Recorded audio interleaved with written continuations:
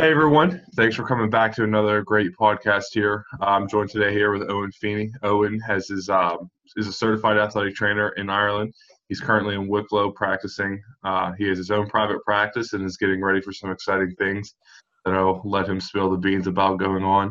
And he has his Bachelor of Science in Athletic Training and Therapy. I had the privilege of meeting Owen and learning with Owen and the United States. I came to Slippery Rock and did a really cool international experience. I know every time you guys came over, you guys really brought a lot to our program, and so I really hope you guys took some from us. But it was definitely a privilege to have you guys around and seeing how you guys approach medicine and athletic training a little bit differently, but with a lot of the same concepts in mind. Yeah, it was. Hi everyone, firstly. No, I think this getting to go to Slippery Rock and getting to meet yourself and everyone else, I definitely think it kind of let me experience what being a therapist was or trainer was for the very first time Mm-hmm. to such a level, because very much different in Ireland as it is in America, because in Ireland it's sort of like they just chuck you into the deep end and sort of like you sink or you swim. It's sort of like, this is your team, you're in charge of this team. No one can tell you what to do or anything unless you make a big boo-boo. And it's sort of like, so going then from that kind of level of sort of autonomy with a team, even though you're still in college, to then go into such a kind of large scale thing over in the States with yourself was a really kind of nearly culture shock. Mm-hmm. I definitely it was so different to anything I experienced that I think it really sort of like was like, oh crap, this is the real deal.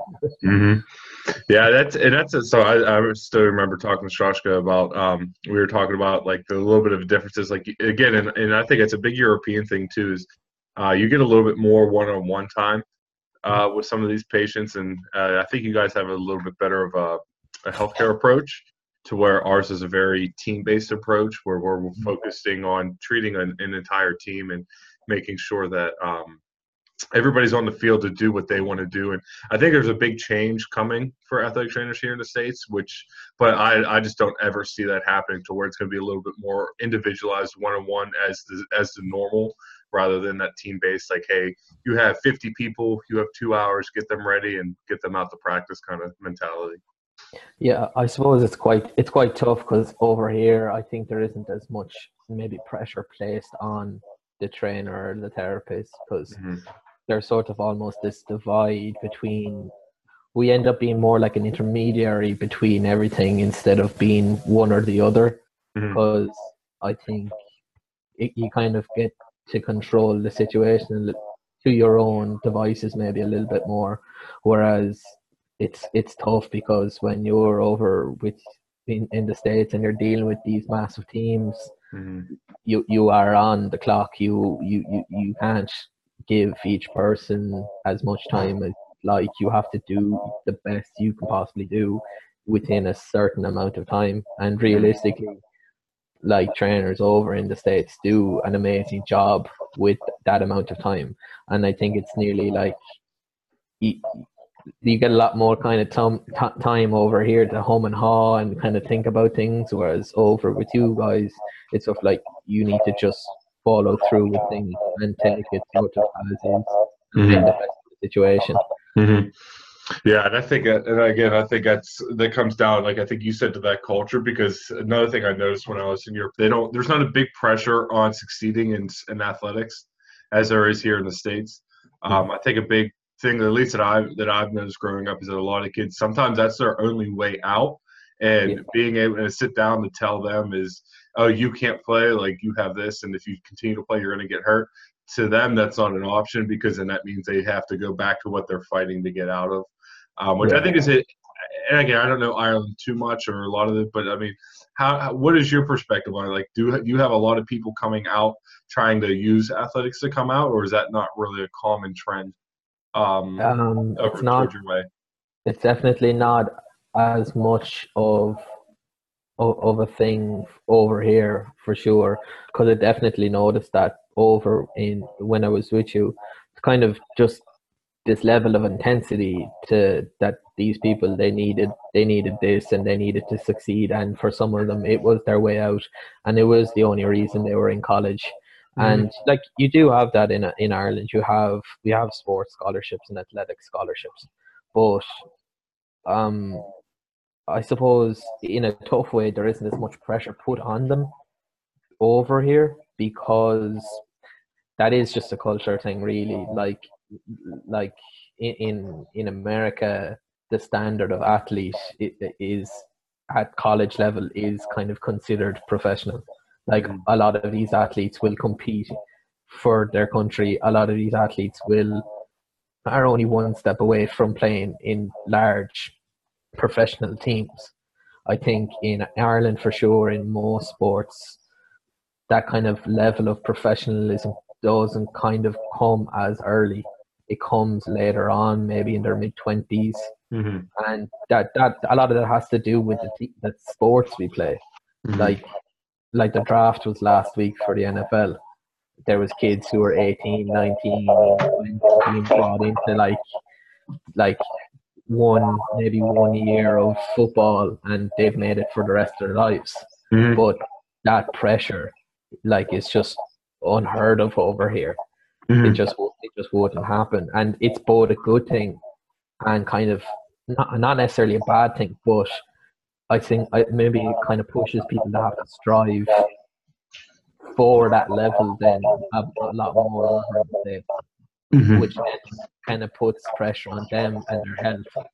Because over here, like if I went to a college student who's maybe an athlete, and I just sent, oh look, you have to take 2 weeks off, or you're going to just going to cause yourself issues. There's no complaints. There's no him telling me or her telling me that, oh, I can't do that. I have to play this game tomorrow, because if I don't play this game, like I mightn't get I mightn't get my big chance. That is not there in Irish colleges and Yeah. most European colleges. Yeah, and I think again, it comes down again to the big culture thing, and I think that's where I think it's gonna. I think we're gonna see this big paradox change too, because you're seeing a lot of research and a lot of epidemiology coming out on like the mental health of athletes, and it's not just isolated to the United States. Like when you look at some of your top tier athletes, I think the one study I read was on the Swedish soccer team. I mean, the level of depression after injury. I mean, the impact that injury has on life. I mean, it's been well documented, and we see there's a big issue and a need. But I think we even see that with Cormac. I don't know how often you talk to Cormac, but I've seen him do a couple of mental health talks, and his limitations with some of the things that have held him out of some of the Gaelic games. And Yeah, he's become a big influence on mental health and athletes and how those things change. But yeah, I think we're also going to see this big paradox change of what this, like you were talking about, these pressures, what these pressures are doing to people's life yeah, to get to this level. Because if you tell somebody you're physically not able to get that, like a 5'2", 130 pounds is not going to play yeah. middle linebacker in the NFL. And so, like, to them, they have this endless thing, like, oh, I'm going to get there. But in reality, you tell them, like, how's that going to affect their mental health, which therefore affects their health-related quality of life moving on. Yeah. Because I think the most interesting thing I think I saw when I was in over with you in the States was the open call, or I can't remember what it was quite called. It was for the NFL, and it was sort of like a lot of the kind of brightest college athletes got to kind of perform. Oh, the And pro day. Yeah, yeah, yeah, exactly. yeah. And I was seeing people who they had no given right to be the size that they were, and run and jump the heights and the speeds that they were going, without you knowing that they were going to kind of destroy themselves in a short period of time. Yeah. And I suppose, like, it, it's great because they're being put on a stage, they're being put on a pedestal, and they know that they have to get to that point. But it's it's tough, because once if that goes quickly, it's like you said, that kind of those kind of mental issues come with athletes, because even at a low level, when athletes, when that kind of outlet is taken away from them, that portion of what they consider them, like their character, is taken away, or it's just not there anymore. It's incredibly tough for people, because it is who they are. That's how they've seen themselves for years now. Well, And that's how everybody's seen them. I mean, like you look at them through high school. I mean, they are the athlete. I mean, some of these kids come in as freshmen and play all 4 years in high school, and then they come to college and they have these great careers, and then it's over. I mean, and again, I think a lot of people try to stress, hey, you need to have a backup plan, but to them, there is no backup plan, because all they know is athletics. And then when you rip that away, those dream and aspirations away, it really affects their ability to strive and be successful people. Yeah, I think like you were saying, how there's going to be a shift in the coming years in relation to that, in relation to the culture with it. That shift kind of already happened in Ireland regarding sports a few years back. So when people back, maybe even just 2 decades ago in Ireland, if they were considered at a professional level, that's what they were. They didn't work as such. Like, they maybe had a kind of backup degree or a plan as such, but it was something that they themselves were kind of more so hoping that would never have to happen.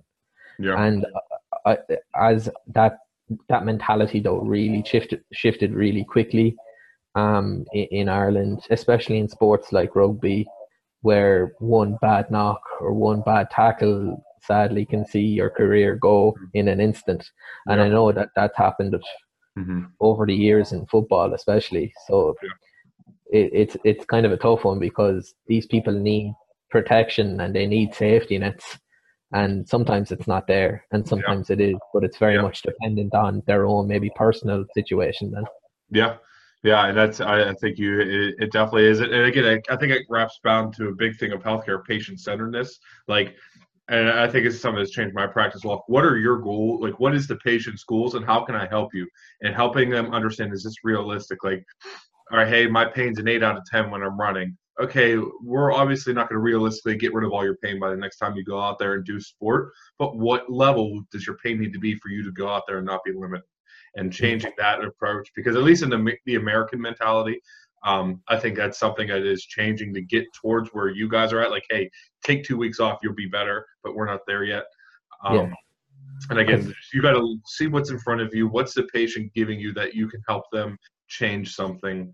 Because I remember when I was over with you, and I just remember, I remember like suggesting time off for some of these people, and I probably could have insulted their family, and they would have been less hurt by what I said to them.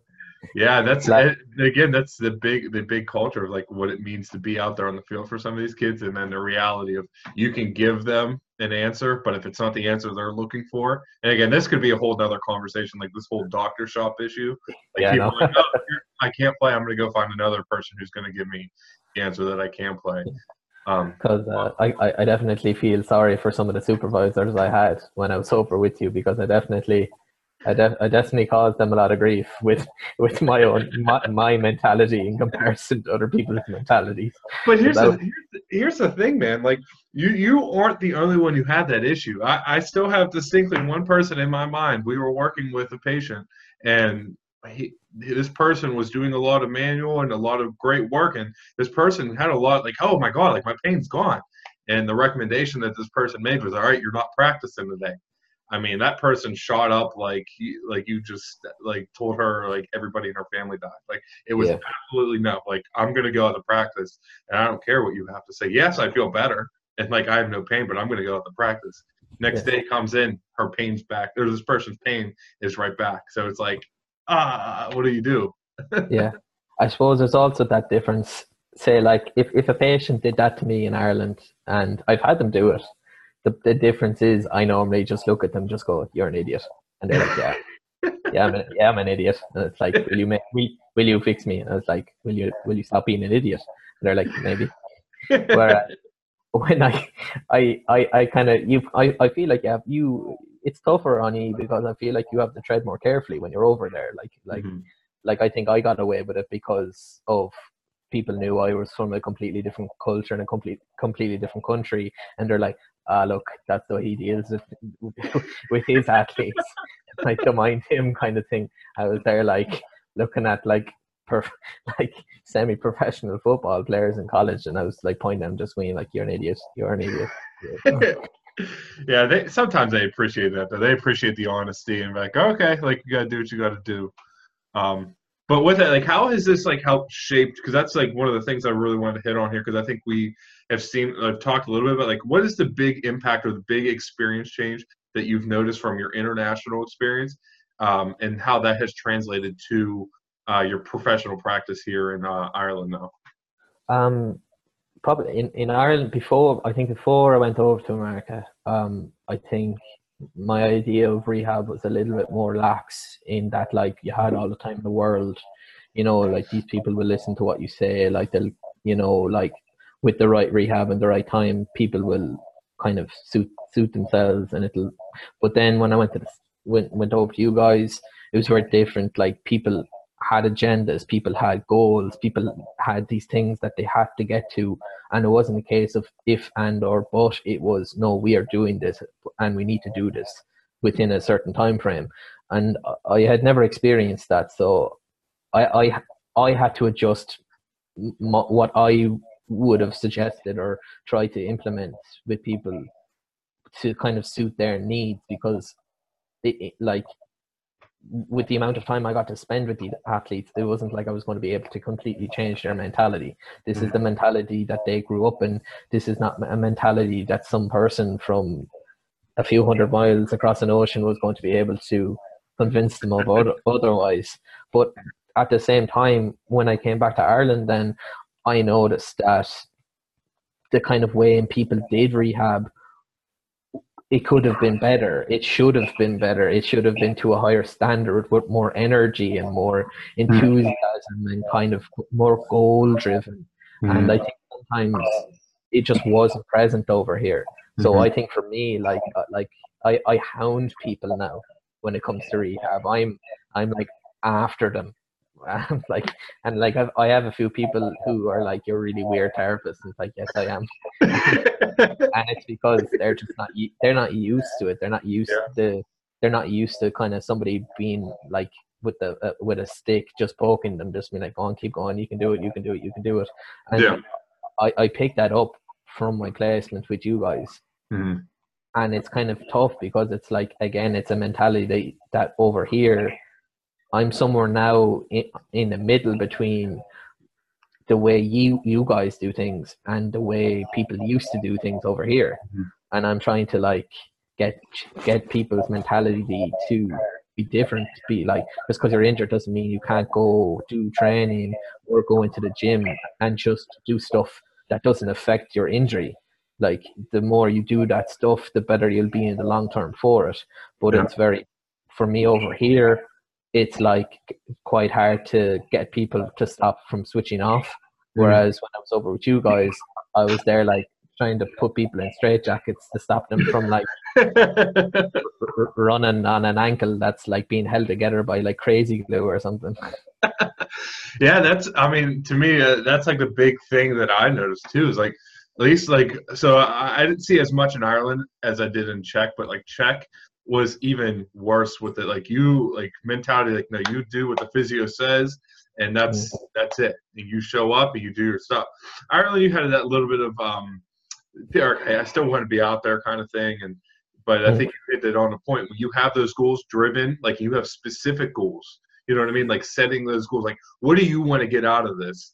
And okay, that's what you said you wanted me to do. Now it's my job to push you towards that goal. Because as healthcare providers, and whether you're an athletic trainer, athletic therapist, a physiotherapist, a physical therapist, a chiro, a DO, MD, does not matter. As healthcare providers, we're here to help patients achieve their health related goals in order to impact their quality of life. Because one person may be doing I see this a lot too, especially in the high school level.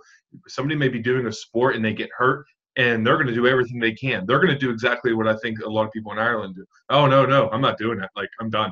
And then you try to push them to get better, and they're just not going to do it because their goals aren't aligned with sport. Their goals are to, hey, I'm here because mom and dad told me. But then when you have those situations like you were talking about, like when we were at Slippery Rock, a lot of those goals, no, I need to do this because I need to get to the next level. That next level was my way out. And that's a big, big mentality shift. But I think the big umbrella thing is like patient-centered. Like every patient case is going to be different. And I think as healthcare professionals, it's our job to identify what those goals are and then break that down. What's stopping you from getting to that goal? And then you approach it that way, and then moving forward again is how you, as healthcare professionals, we need to act. Because again, you say you're stuck in the middle. You know what I mean? Like, but then again, like I see it as you're not stuck in the middle. You're where you need to be.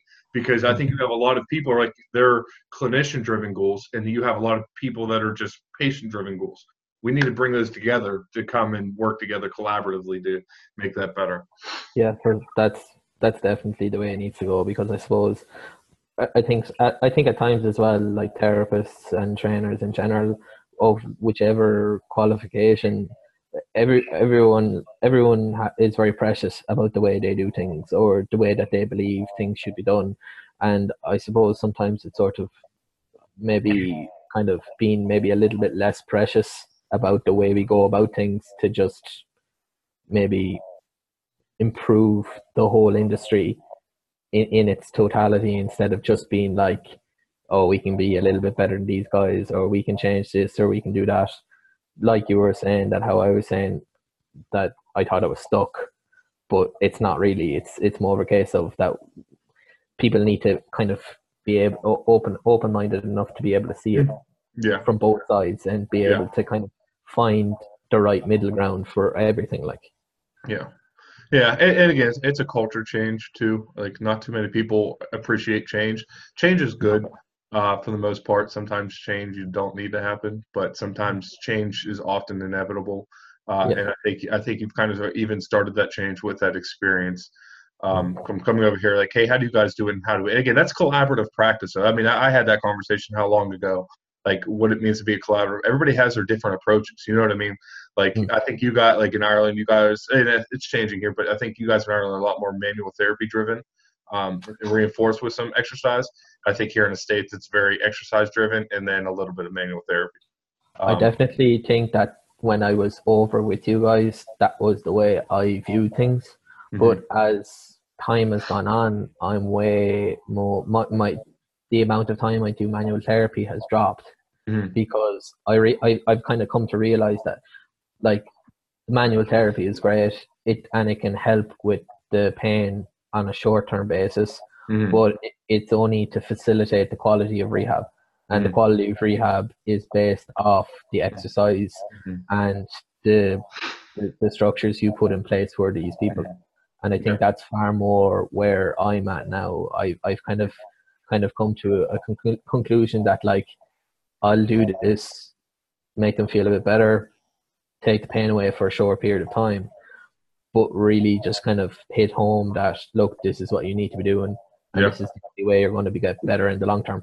And again, I think you take, again, big picture of collaborative. You take two levels of extremes. Again, I think if you look at the American way versus the Ireland way, at least from your perspective and where my perspective is, like for me, I do a little bit more manual therapy now than I was. You're doing a little bit more therapeutic exercise, and you kind of create this great cluster of what it's going to help get better. Because I agree, I get a lot of success, especially with a lot of Mulligans and Maitlands and a lot of those things. Like, I get a lot of success short term. Like, oh, I feel great. They go out there, boom. Like, one of the kids I work with had like 2 throwouts. Like, the kid couldn't throw the ball to the pitcher the game before. And then the next game, we do some of this manual and then reinforce with some therapeutic exercise.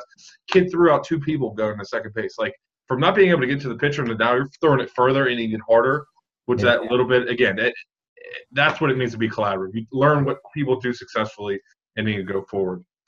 I definitely think it's definitely, I think that's the best way to do it, because especially because it reinforces people a lot better. Because if they get some benefits, even if they're small scale, like for you and me, we'd probably notice them as these big, massive things in the way that they play, or in the way that they do just their acts of daily living. But for them, it just seems like, well, this is just the norm. This is the way it should be anyway. Yeah, But yeah, you kind of get that like excited feeling too, though. yeah, Like, oh my God, what's he not doing right? We get there and we intervene, and then they go do that. And you're like, you're on the sideline going crazy, like, whoa, and then they're just like, chill out. Like, I do this every day. And I'm like, yeah, but you weren't. yeah. I think because, and it's the more I think, the more expressive the sport is, the more you definitely go into it. Because say I've dealt with people who do marathons, and I do, and like just athletics in general. And I remember being at a meet before, and just like somebody was coming to me, it's like, oh, I'm not feeling well. Just do a little work on them, and then because you can see them doing better, I'm there on the sideline, they're absolutely screaming at them, being like, what is wrong with that person? And they're just there like I'm yelling at somebody doing a 400-meter run, and just they're like, run you, and I'm just like Yeah, going, I mean, that's it, and sometimes it's like kind of that unwritten drive to why we all kind of do things. Like, I think I talked about this in another cast, like some of the things like why people got into athletic training and athletic therapy. Often it's because you got hurt and you didn't know what to do to get better.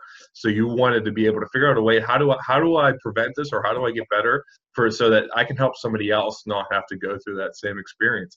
Because at yeah, the end of the day, we maybe missed out on those opportunities. So in a way, almost kind of even living like vicariously through their successes because you were able to help them achieve that goal. yeah, Does because for me, that's definitely more so. For me, that happened while I was in college. I think I spent more time on crutches than I did walking on my own 2 feet during college. And so, so most of my retirement from sport occurred during college. So I was a bit like, yes, well, now you're going to succeed for me.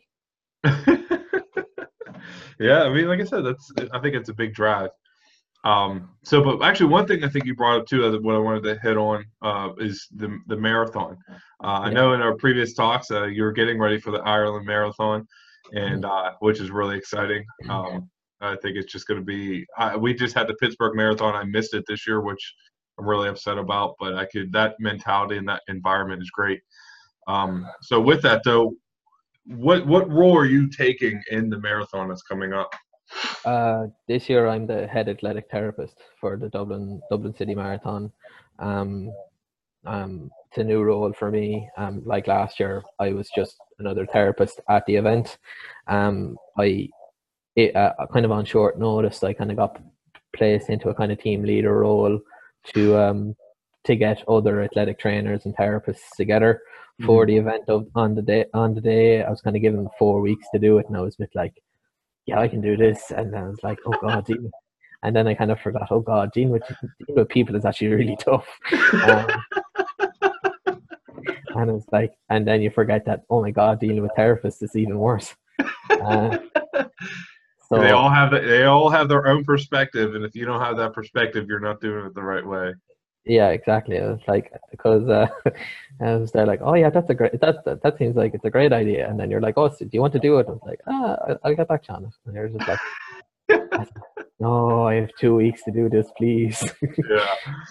But this year, then I suppose I learned the hard way. Obviously, like I was speaking to them again prior or afterwards, and kind of put in plans and put in ideas that were like, this is a better way of doing it this year. And like the whole idea was that it was going to actually be more based off the Boston Marathon, where Mhm. more kind of onus was put on the trainers and therapists to take more of the lead with a lot of the people that were coming in, and Okay. to kind of and take care of them both in, say, out in the crowds, spotting people who needed care, as well as inside in the medical tents, to kind of, because a lot of the issues people were having were things that more so needed to kind of just be brought back to normal, and let them kind of ride it out.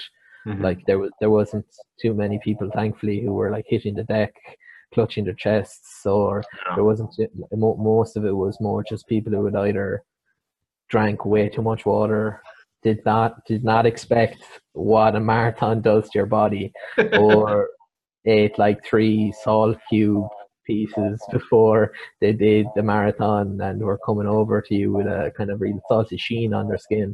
And I I kind of this was all new to me. Like I had covered the Ironman competitions as well Mm. over here, prior to the marathon, and I suppose I was expecting, look, the Ironman's an Ironman, you know, this people are doing crazy things in an Ironman, and like a Mhm. marathon, surely there Mhm. isn't as much issues. And honest to God, I've never seen so many people in a medical tent in my life. And Well, I think if you look at the differences though, like the Ironman, like nobody signs up for an Ironman unless they know what the Ironman is. Like yeah, the ability to do an Ironman is like, in my opinion, probably one of the greatest human capabilities that one can feat, because doing all of that and the amount of time that they do it is ridiculous. But then I think if yeah, you look at like a marathon and like the half marathons, like a Joe Schmo's gonna be like, oh, that's only 13 miles, or that's only 26.2 miles. Like, I can do that. I know I did it. I ran the half twice in Pittsburgh, and I'm like, oh, this is nothing. And I get halfway through, and I'm like, why the hell did I sign myself up for this? it's like this is torture. And the problem is, like, I had people coming into me into the medical tent, and they're like, "Oh, you okay?" And it's like, "Oh no, I don't. I think something's wrong with me." And I was like, and you do a full check and everything. It's like, "Oh, you're perfectly fine." It's like, "No, I'm telling you, there's something wrong with me." And it's like, the issue was that you signed up to a marathon with 4 weeks notice. That's the problem. Yeah, they have that your euphoric feeling, like, what is going on around me? Like, this is really what this is. Yeah. Because the problem and the probably the biggest issue is like, oh yeah, I kind of strained something in my calf or in my hamstring or my quad on like mile 6, and I was like, kind of doing the math out in my hand, and I was like, so you ran on that for the rest of the marathon? And they were like, yeah. And they're like, good for you. That's And a, I know it's definitely an impressive feat when they do those kind of things. yeah, But I think one thing you mentioned, which I thought was interesting, is that you said that you guys are taking a little bit more of the role, and it sounds like a little bit more autonomy, yeah. taking care of the patrons who are participating and whatnot. What's your approach on that? Like, what do you think is the big difference, that this year that you guys are being given that autonomy? I suppose like we're being given more autonomy. I suppose because of prior experience. Like last year, had the most ATs at the marathon, and I think they kind of thought that, look, this makes perfect sense. Like it's sort of like a match made in heaven. These ATs. It's have a sporting and athletics background. They know exactly what's going on with these people's bodies when they're putting themselves through this, and they'll know exactly what to do when people are kind of crashing and they're Hmm. kind of hitting those walls. Hmm. And it's more so that, like, I suppose we're being given more, I suppose, not autonomy when it comes to the marathon. It's more like we're just being given more responsibilities, because I Okay. suppose over here in comparison to America, like I run my own clinic to myself. There isn't anyone else with me. There isn't anyone above me or anyone that I need to kind of give here, like lever by or anything. Like I call my own shots, Hmm. and I know that that's sort of something that hopefully is going to change in the States, because like I know ATs over with like you included and everything like that. Like uh, you can definitely, you're a big enough boy now to be able to call your own shots, kind of like. Yeah, yeah. No, it's definitely like something that's different. I think because I think we'll probably hear a lot of comments back and forth of whether we should be practicing autonomously or not. Because here in the States, we have to practice under the scope of a physician. But Yeah, one thing I always have the big issue with, like they say physician, but that physician could be a podiatrist, could be a dentist, and not to take away from like their credentials and like, because it takes a lot to get there. But I mean, why would if an athletic trainer doesn't have a physician to practice, they can't do their job. So if a dentist is the closest thing by, they're going to go to that dentist and be signed off, and that dentist is going to be the overseeing physician. That dentist is not a specialist in orthopedic, physical injury, illness care. Like yeah, there are specialties here. and so like again, I think you create this really. It's got to be either MDDO as in orthopedic care, or let athletic trainers go do their thing and work Yeah, collaboratively. Because at the end of the day, you don't want to have to refer to a dentist because hey, I need an X-ray. Oh yeah, well, why am I referring to a dentist to get orders for an X-ray or to follow up with a patient care? Because yeah, that's not their daily practice. And again, I think that's like a big benefit to the athletic training and therapy in Ireland, is that you guys get to do that, and you don't really have to check in with another healthcare provider to make sure you're making the right decision, because you're yeah. listening to what the patient has and you're figuring out the solutions. Now, hey, we need an X-ray or we need an MRI. Yeah, let's consult and collaborate with that up the higher up physician, so that we can work together. Like, hey, we got this. Now let's work together and create a good healthcare plan moving forward. Yeah, I think it's definitely, yeah, like it makes my life easier now, because like if I feel like my patient will benefit from an MRI, I can Mhm. write them up, I can explain to them why they need it, and they go and then they get their MRI. They Mhm. come back to me with like, no, I'm not going to say that I know how to exactly perfectly read an MRI, but I can make sense of the written Mhm. statements and the write up from it, and then we can, from their statements with the consultant, and then we can put in a plan together. Yeah. Like it's more streamlined. It makes everyone's life easier, and Mhm. I suppose in a way, I kind of felt that it kind of diminished your AT sort of importance in America, when they have to kind of come underneath somebody else that mightn't necessarily have any specialty or any kind of qualification or training in that field. It's sort of like asking a supervisor, am I doing this the right way? And them looking at you and saying, how the hell am I supposed to know? Yeah. Yeah. No, and I agree with you. I think that's a big limiting factor to it. Again, like I don't have a problem practicing under this under a physician, because I think my physician's very supportive of what we do and he's very good at what he does. I just think my biggest problem, like I said, is I think an example, like if I had a supervisor that wasn't minded in orthopedic care or injury illness, like why would I use them as my overseeing physician? Because sometimes you have that deductive, like, hey, this is all I got. But then again, like it doesn't help the patient, that doesn't help you. That just, I think it's more detrimental than just saying, hey, let me work autonomously by myself. I don't need to refer to a physician. But if I have a case that I'm having trouble with, hey, I need to refer out. I need to go find an orthopedic who's going to help me dig deep into what's going on with this patient case.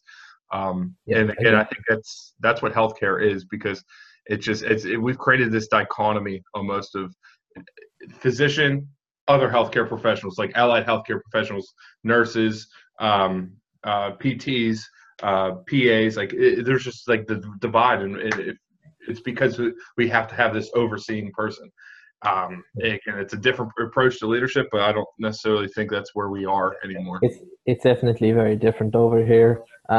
Over here, it's definitely more like it like you can put your faith into a more into different qualifications. Like you can go Mhm. to a physical therapist and a physiotherapist and an athletic therapist, and there's so much kind of overlapping in things that we can do that other qualifications and other healthcare professionals can do, and there is obviously limitations to that as well, because Yeah. obviously like especially like physiotherapists will often work more in hospitals.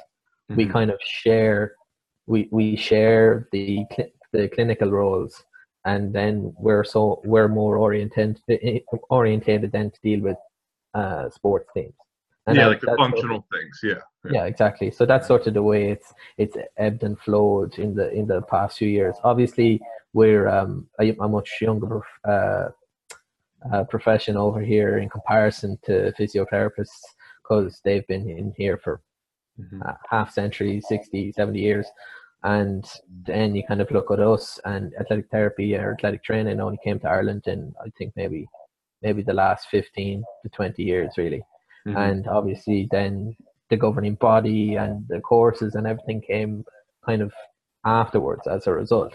Yeah. And that's just sort of the way it went. So, yeah, it's very different, because like I have people who are physiotherapists who I'm happy to send people off to if I don't necessarily think that I can I'm able to help this person. I've had people who send people to me. Likewise, it sort of goes that way a little bit more. And I think more so if there's any kind of humming or hawing, it's sometimes more like people being a little bit more stubborn, just being like, no, I don't want to. Yeah.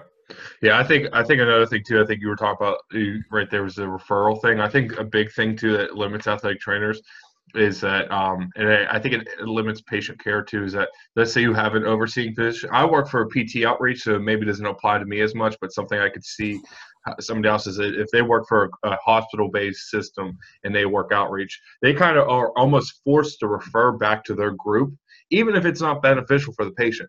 That patient could be an hour away from that physician group, and they're being asked to send them there to where they have Joe Schmo across the street who does the same exact thing, has the same qualifications as that place across the street, but they're being told that they can't send them there. I think that limits the practice, and you create this unruly bias. Because I know sometimes where I can apply it to myself is that, like, I'll send a lot of the patients to my outreach clinic, and then when somebody else goes somewhere else, like, I don't have that communication system with them because I don't work with them because I'm stuck with my one person. Now, for me, could I maybe reach out to that other team? Yes. But then my outreach system's like, well, why are you working with the competition?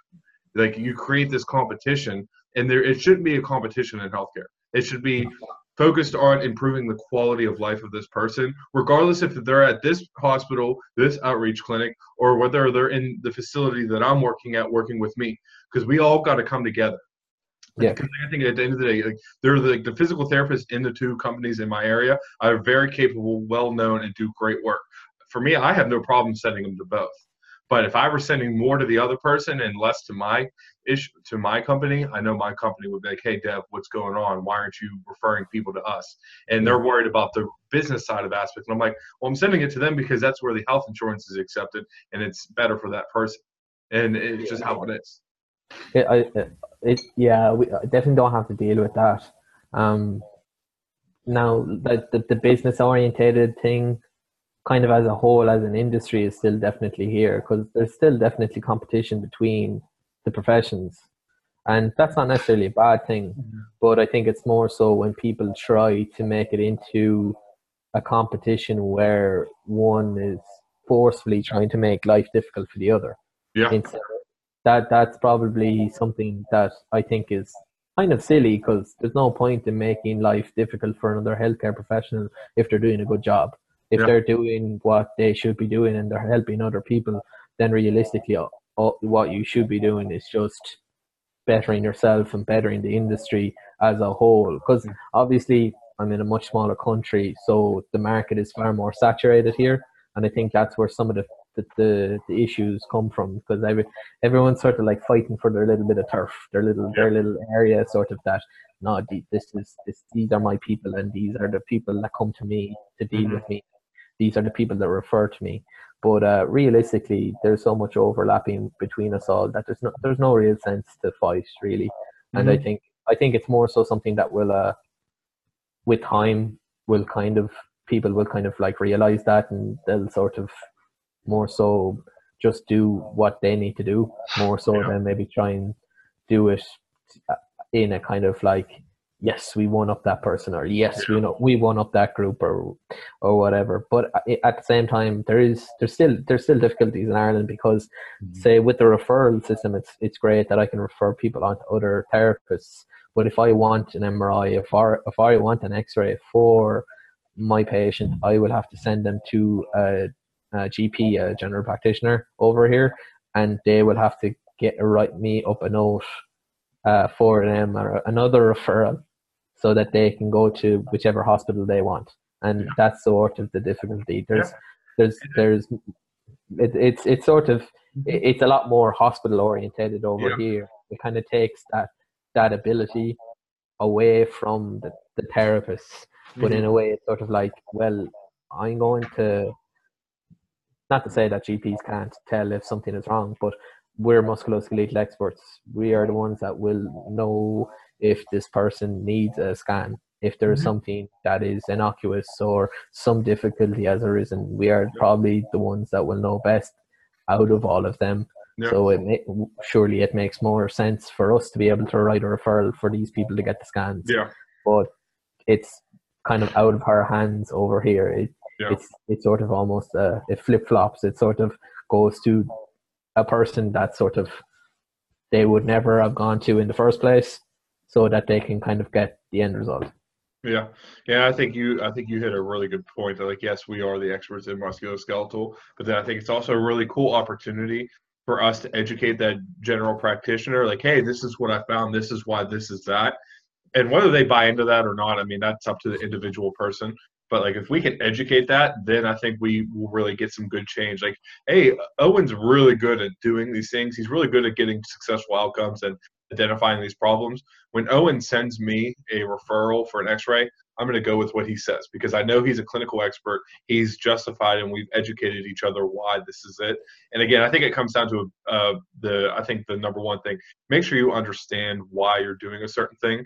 Because again, I think this is more in America than it is in Europe.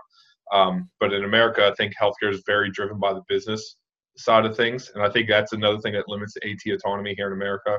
And I think is something that will be very difficult to change because if you throw an athletic trainer out there, they're going to be taking away from some of these costs that they're being able to charge to insurances. Because if the athletic trainer is doing these things and not sending them to the hospital, they're losing copay, they're losing emergency department IEs, they're losing all these interactions, which, like, if you look at the bill might go up to $5,000. But if you have an athletic trainer who steps in, hey, this is an ankle sprain, auto ankle rolls are negative, there's no fracture, we don't need an X-ray. You just saved that person $5,000, but you also just cost the business side of America $5,000 for that hospital visit and all that. So I think that's a big limiting factor for us. That's somewhat the reverse in Ireland at the moment because there's a shortage of space in most hospitals in Ireland, and a lot of the space is kind of being taken up by people in A&Es and kind of looking for kind of answers for issues that realistically they probably shouldn't have gone to the hospital about. They should have gone to a therapist or a trainer about. And I think in Ireland the hospitals are like, please go away and please just look for answers in these clinics and stuff. But here's the thing: in the States, they're doing the same thing. They come up with these clinics, these express clinics called Med Express, where they can go get X-rays, sutures, bracing, and all that. Where a lot of things athletic trainers do, but they're still charging out the wazoo. So they found a solution to do this, but people are going there and going to the hospitals and they're like, oh my God, we're so overworked, and like you don't need to go to the hospital for this, like. But we still want your money because if they're not going to get their money, they're going to go and create another loophole to go get the money. Because again, it's a business-driven thing, not a healthcare-driven model. And that's again, as athletic trainers, I think we kind of get the butt end of the stick because at the end of the day, I think a majority of athletic trainers are a little bit more pure in their delivery of healthcare. Like, hey, I just want to see you get better. I'm not worried about how much I get paid. I'm not worried about whose feelings hurt. I'm worried about you. And at the end of the day, it limits us because we don't really put value to that. We don't really demonstrate our worth because at the end of the day, it's not about the money aspect. It's about the healthcare aspect. That's why I think a lot of athletic trainers and therapists are relatively underpaid compared to some of these other places because we're not putting money to somebody's healthcare to where these businesses are putting money to healthcare. You know what I mean? Yeah, I suppose in Ireland, the healthcare is more. Most like public hospitals are run by the government. You know, they're given a budget by the government each year, whereas a vast majority of hospitals in America are privately owned or they're run by a board who sets the budget for them. It's not set by the Minister for Health or anything like that you would have. And I suppose the issue then is that I know why it was done in America because if I needed something done in America, I can get it done if I have the right insurance and I can get it done straight away. And I've had patients who are they're American and they'll go home to America, they'll have their surgery, they'll come back to Ireland and they'll do the rehab with me because it'll be quicker for them to get surgery in America and to come back than it would be money drives have to wait over here. Yeah, because money drives it. Because I got that surgery. That's a $50,000 charge whatever to the insurance, and then we go to the therapy side of things. Oh, that's okay. Okay, we don't need to worry about the money on that because because therapists are going to put the value to it because they just want to see good outcomes, kind of thing. Yeah, because like sometimes it's a bit like, oh my God, that's a crazy number to pay for that. Because again, in Ireland, if you did wait for the surgery, it would be way less. Because I think like somebody was explaining to me that like a hip replacement was tens of thousands, and I think over here it's like less than 10,000 euros. Yeah. Well, that's So I'm gonna throw this out there because I think you would really enjoy this book. It's called American Sickness. A really good book about value-based care. And the one story they talk about in there is a guy has osteoarthritis, I think it was, and or rheumatoid arthritis, that's what it was. So he's had this since childhood, and this really expensive drug, and it was a certain price. I think it was like 17 grand or something like that with this one doctor in this special clinic. And he was going there for years, good outcomes, doing better. Again, 17 grand, a lot of money, but the guy was happy. That's what it was. This doctor moves on to New York University so he can teach other students and do that, which is great. That guy's getting better and bettering the healthcare system. But this patient decided to follow that doctor. And when he followed that doctor and was getting treated at that clinic, his charge now for this medication is over $100,000. So where the hell does that come from? That's not a healthcare-driven option. That's a business-driven option. And they're using this money to drive healthcare outcomes because at the end of the day, they know this guy's going to continue to come because he needs that relief from the pain. And it's like slavery, or not slavery. It's it's almost like live or die. You know what I mean? Like pay for this, you better, or you're done. Yeah, it's essentially putting a price on your standard of health. It's putting a price on how much are you willing to pay for you to be pain free, and there shouldn't be a problem where someone has to choose like a mortgage over the ability to walk down the street pain free. But sadly, I suppose in America more so, it is almost sort of like a kind of very much over top version of it, because obviously it's in other countries, but then in other countries, especially in Europe and Canada, the state is far more involved with, look, we'll foot a portion of the bill, or we will control the insurance to a certain degree. And obviously in Canada and in England, there's free healthcare. Or it's but that's the whole thing, though. I think if you look at Canada and Europe, a lot of their models approach healthcare as a right and not as a privilege.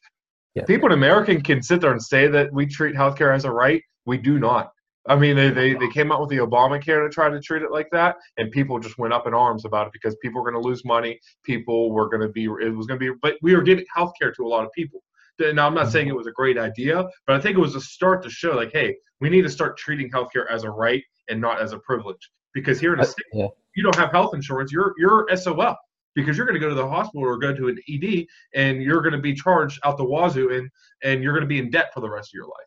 Yeah, because I remember when Obamacare came out, and like I think everyone in Europe was like, "Oh, that's a good idea," be it one of us. You don't have that already? You guys don't already provide healthcare to everybody? What? But then there was this thing of like, I think Obamacare was a nice idea, but because Obamacare became more like it became a political ideal in the state, and the problem was it kind of died a death in the sense that it was good, but there was way too many holes in its system for it to be as good as it should have been, and that's the problem. Like that's But I think that goes to show, though, like how the business is controlling it, because it disrupted the business. And I think you were completely right. It turned out to be a more political thing because people are like, oh, I wanted to do that. But then again, that goes and shows how strong the businesses were, because the businesses came in. We voted Donald Trump as the president. See ya. I mean, again, business took over the healthcare side of things, and it's not a healthcare driven thing anymore. It's not. Yeah. I don't really know if we should bring up Donald Trump because I got way too much material on that, so I'm gonna behave myself. Trust me, we could save that one for a private conversation. But like, because again, the After Dark podcast. Yeah, there's a lot of good things, there's a lot of bad things from it, but again, I think it's just the wrap up the big idea is healthcare is being driven by business and not by healthcare. And Yeah, that's the big difference, I think. And again, I think it wraps back down to the AT autonomy. Like that's mhm. why athletic trainers, I think, in the States don't have as much autonomy as you guys do in Ireland or anywhere else in Europe. Now there's very obvious upsides to autonomy, and there's downsides to autonomy. The Mm-hmm. downsides are most people will try and get a job in a clinic. Now the problem in Ireland is a bachelor's degree is not what it used to be in Ireland. You people are nearly, especially in healthcare roles, unless you're a nurse or a doctor, all other healthcare professionals, it's sort of like, oh, you don't want to get the masters or something because that's, and they're a bit like, do I look like I can afford a masters? and the problem is it's very difficult at the moment because of the saturated market and because of of Mm-hmm. people expecting experience and qualifications that people can't get without getting to do these roles in the first place. They're kind of forcing a lot of therapists, regardless of their qualification, into positions where they're having to work or go back to college to do something that they don't necessarily need to do. Mm-hmm. But and that's sort of one of the biggest issue in Ireland at the moment with that. Like I shouldn't have to go back to college, pay however many thousands for a qualification that won't necessarily change the way I actually go about the way I treat people, just so I can get a job Mm-hmm. at a base level in a clinic. Yeah. So what's happening now with a lot of athletic therapists in Ireland at the moment, only kind of in the last few years, is we're all just kind of setting up our own clinics. So that's what we did. And Mm-hmm. now in my course from my year, I think half of more than half went back to do masters. Mm-hmm. A small portion have stopped um, practicing as ATs altogether. There's actually two accountants now out of my course. I don't know how they did that.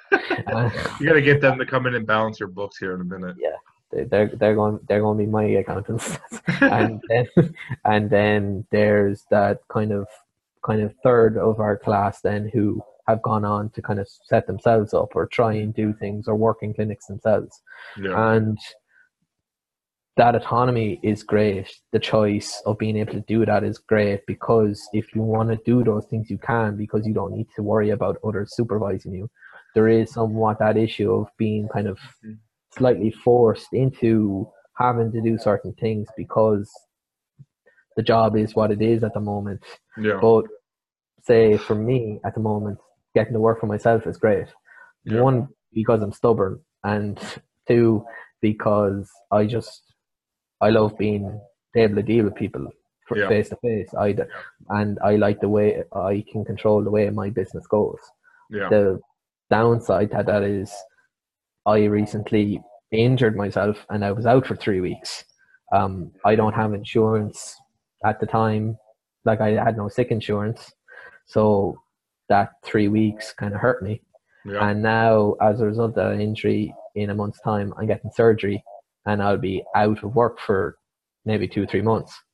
And again, sadly, sick insurance doesn't work in reverse. I can't claim after I've been injured. I have to start paying into it beforehand before anything happens. Yeah. And sadly, it kind of leaves me in a tough spot because I still have rent to pay for my space. I still have all of these things I need to do administratively with my patients and with the other events that I'm helping to run. And then suddenly there's no money coming in, so it's quite like, crap. Yeah, yeah, no, I mean, again, that's a big, I think it's a private practice thing there too, but I think one thing I Yeah, wanted to talk about real quick is I think we have, again, business is driving a lot of these things because people are like, oh, hey, you need to go get your master's. Well, why? Because I already have these skills. And I think in America, we've already seen this, and I'm not too sure how I feel about it. I think we're going to get some great clinicians out of it, but we've moved to this entry-level master's degree for athletic training, but yeah, we're almost requiring 5 6 years of education to be an athletic trainer, one, we don't get paid to do that. So how are you going to justify somebody paying this much, getting paid this little to pay this much of a college education when they could do this and get paid a lot more? So I think that's a big problem. I'm curious to see how that dynamic changes. I think it's going to go for the positive, but that's what my biggest worry is that people are going to be pushed out because of the cost and not because of the result.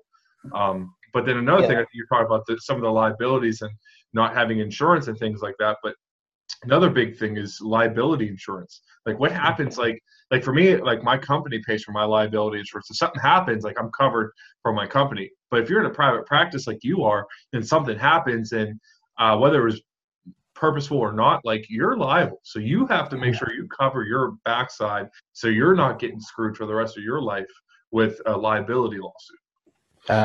But for me, I'm in a group scheme under my actual governing body. My governing body, RT in Ireland, they facilitated a group insurance policy for members of the governing body, and obviously it's similar to the BOCs over with you. And I think you were already talking to Seska about this before, but you have to do a practical, you have to do written, and you have to get through the undergrad itself to be able to become a member, and then you pay your memberships and whatever, and then as a result you can get this massively discounted insurance policy through because you're a member, and it's full professional indemnity insurance and public liability insurance. So as somebody who's self-employed, that is massively needed, because I didn't do it straight away after I qualified. I waited a few months to become a member, and during that time I still had to pay for insurance if I wanted to work on people, and in the short space of a few months I had to pay hundreds just so I could deal with people and work on them. And then when I got my policy, it was a quarter of that for an entire year. Wow. And for like, that is the advantage, that policy is there. But I know, because see, this is more of a problem that for you guys, because America is a monstrously sized country with a huge population. There is around 200 active athletic therapists in Ireland. So having a joint policy for them is not something that's difficult. Imagine how many tens of thousands ATs there are in America. Having a joint policy for them would become quite difficult, especially because for the governing body, they have to be able to ensure that all of these payouts would happen for you. So again, it is somewhat business oriented again, like you were saying, that it comes down to the numbers. For you guys, it's kind of tough because I don't really see your governing body putting that in place, because it's not realistic. Like, I think you already hit the nail on the head with it. It's not possible to do that. And I think that's a big thing that limits a lot of ATs going into private practice here, is that they have to take on that liability insurance themselves, which can get quite pricey, especially when you get to a bigger practice. Like for me, I think my basic is 1 to 3 million coverage. When you have your own private practice, you got to have tens to 100, maybe even $100 million worth of coverage, because not one person might come at you. You might get a couple people at you, and you got to make sure you're covered financially. Otherwise, you're going to be in a world full of hurt. And I think you probably saw when you were in Europe that again, that's a bit of a different cultural thing, because that's huge. I don't want to call it a suing culture, but it is. You don't have to sugarcoat it. It is. People always are looking a way to get on. People like suing other people in America, and they do. And like it's not a bad thing in a sense, because people are looking out for their own.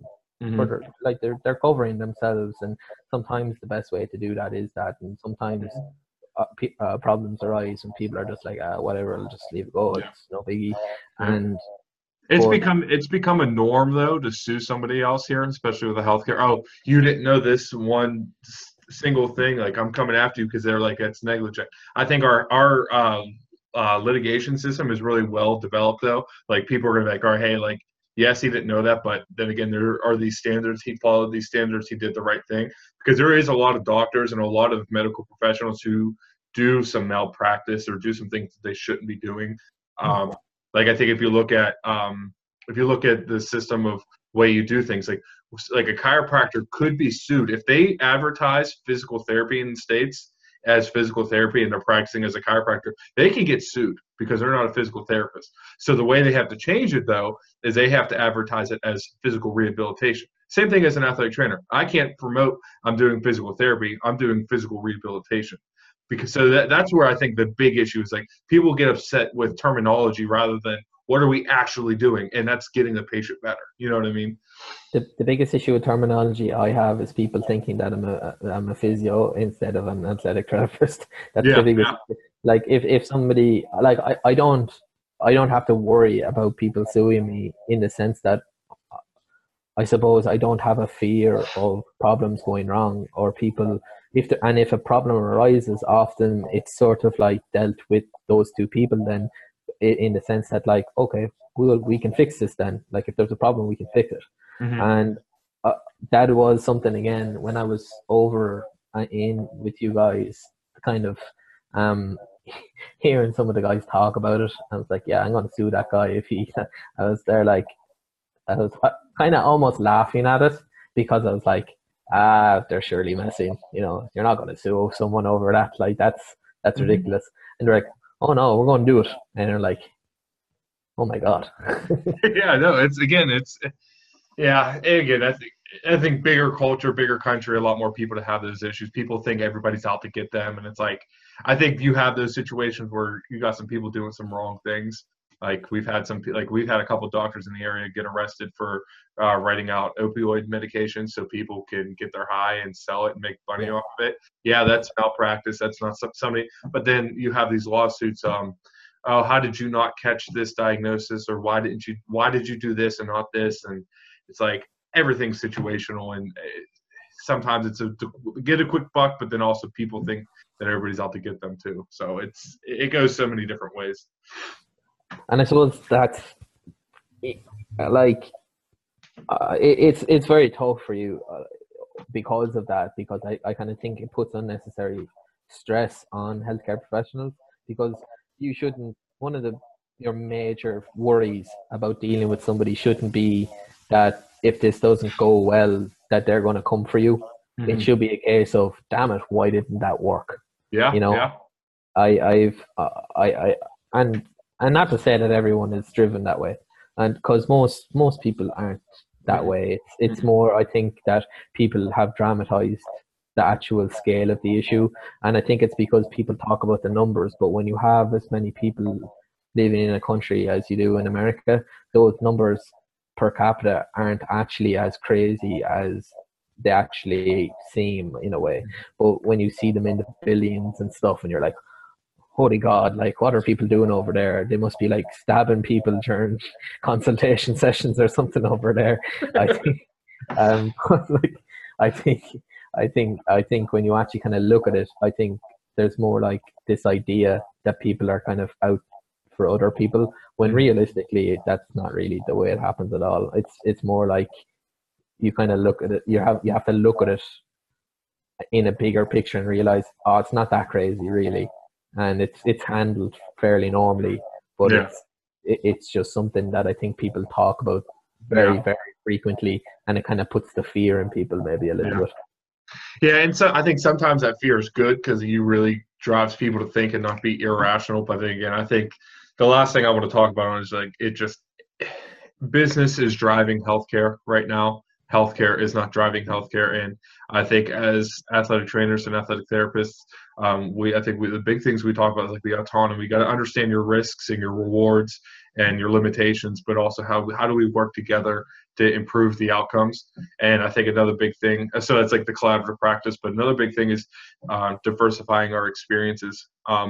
I mean, you've come to the States and you've learned a lot of great deals that have really helped. I think, at least from talking to you, like, and things I see you post on social media, um, that is really improving the outcomes. And again, at that point, healthcare is driving healthcare, not business is driving healthcare.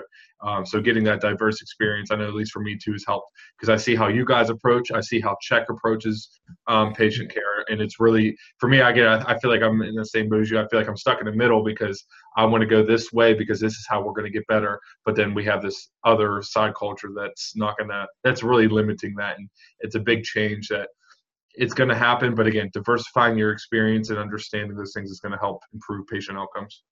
Yeah, definitely, for sure. But I suppose, like you said earlier, change isn't always easy. But I think people kind of demand change, but only if it suits them. Yeah. And that seems kind of to be the way, especially amongst healthcare professionals. And you'd see that over here too, that like people will demand change, but only if it's not a hassle to them. And and I suppose it's quite tough because you're trying to change like really nearly kind of like fundamental like situations and roles that people have done for decades now. And it's quite tough because you're trying to change things all of a sudden, and people are like, well, why would we change? This is the way things have always been. And I Yeah. suppose it is quite tough because you're having to look at it a completely different way. Then you're trying to look at it in a way that, like, I'm trying to be as best a healthcare professional as I can possibly be, but I'm also trying to improve the whole industry. Yeah. But the industry doesn't really want to budge. Yeah. Because, yeah, and again, and again, thing comes back down business. Sometimes numbers, not at the end of the day, you got to make the numbers work. But I think as healthcare providers, it's our jobs to now make the numbers work.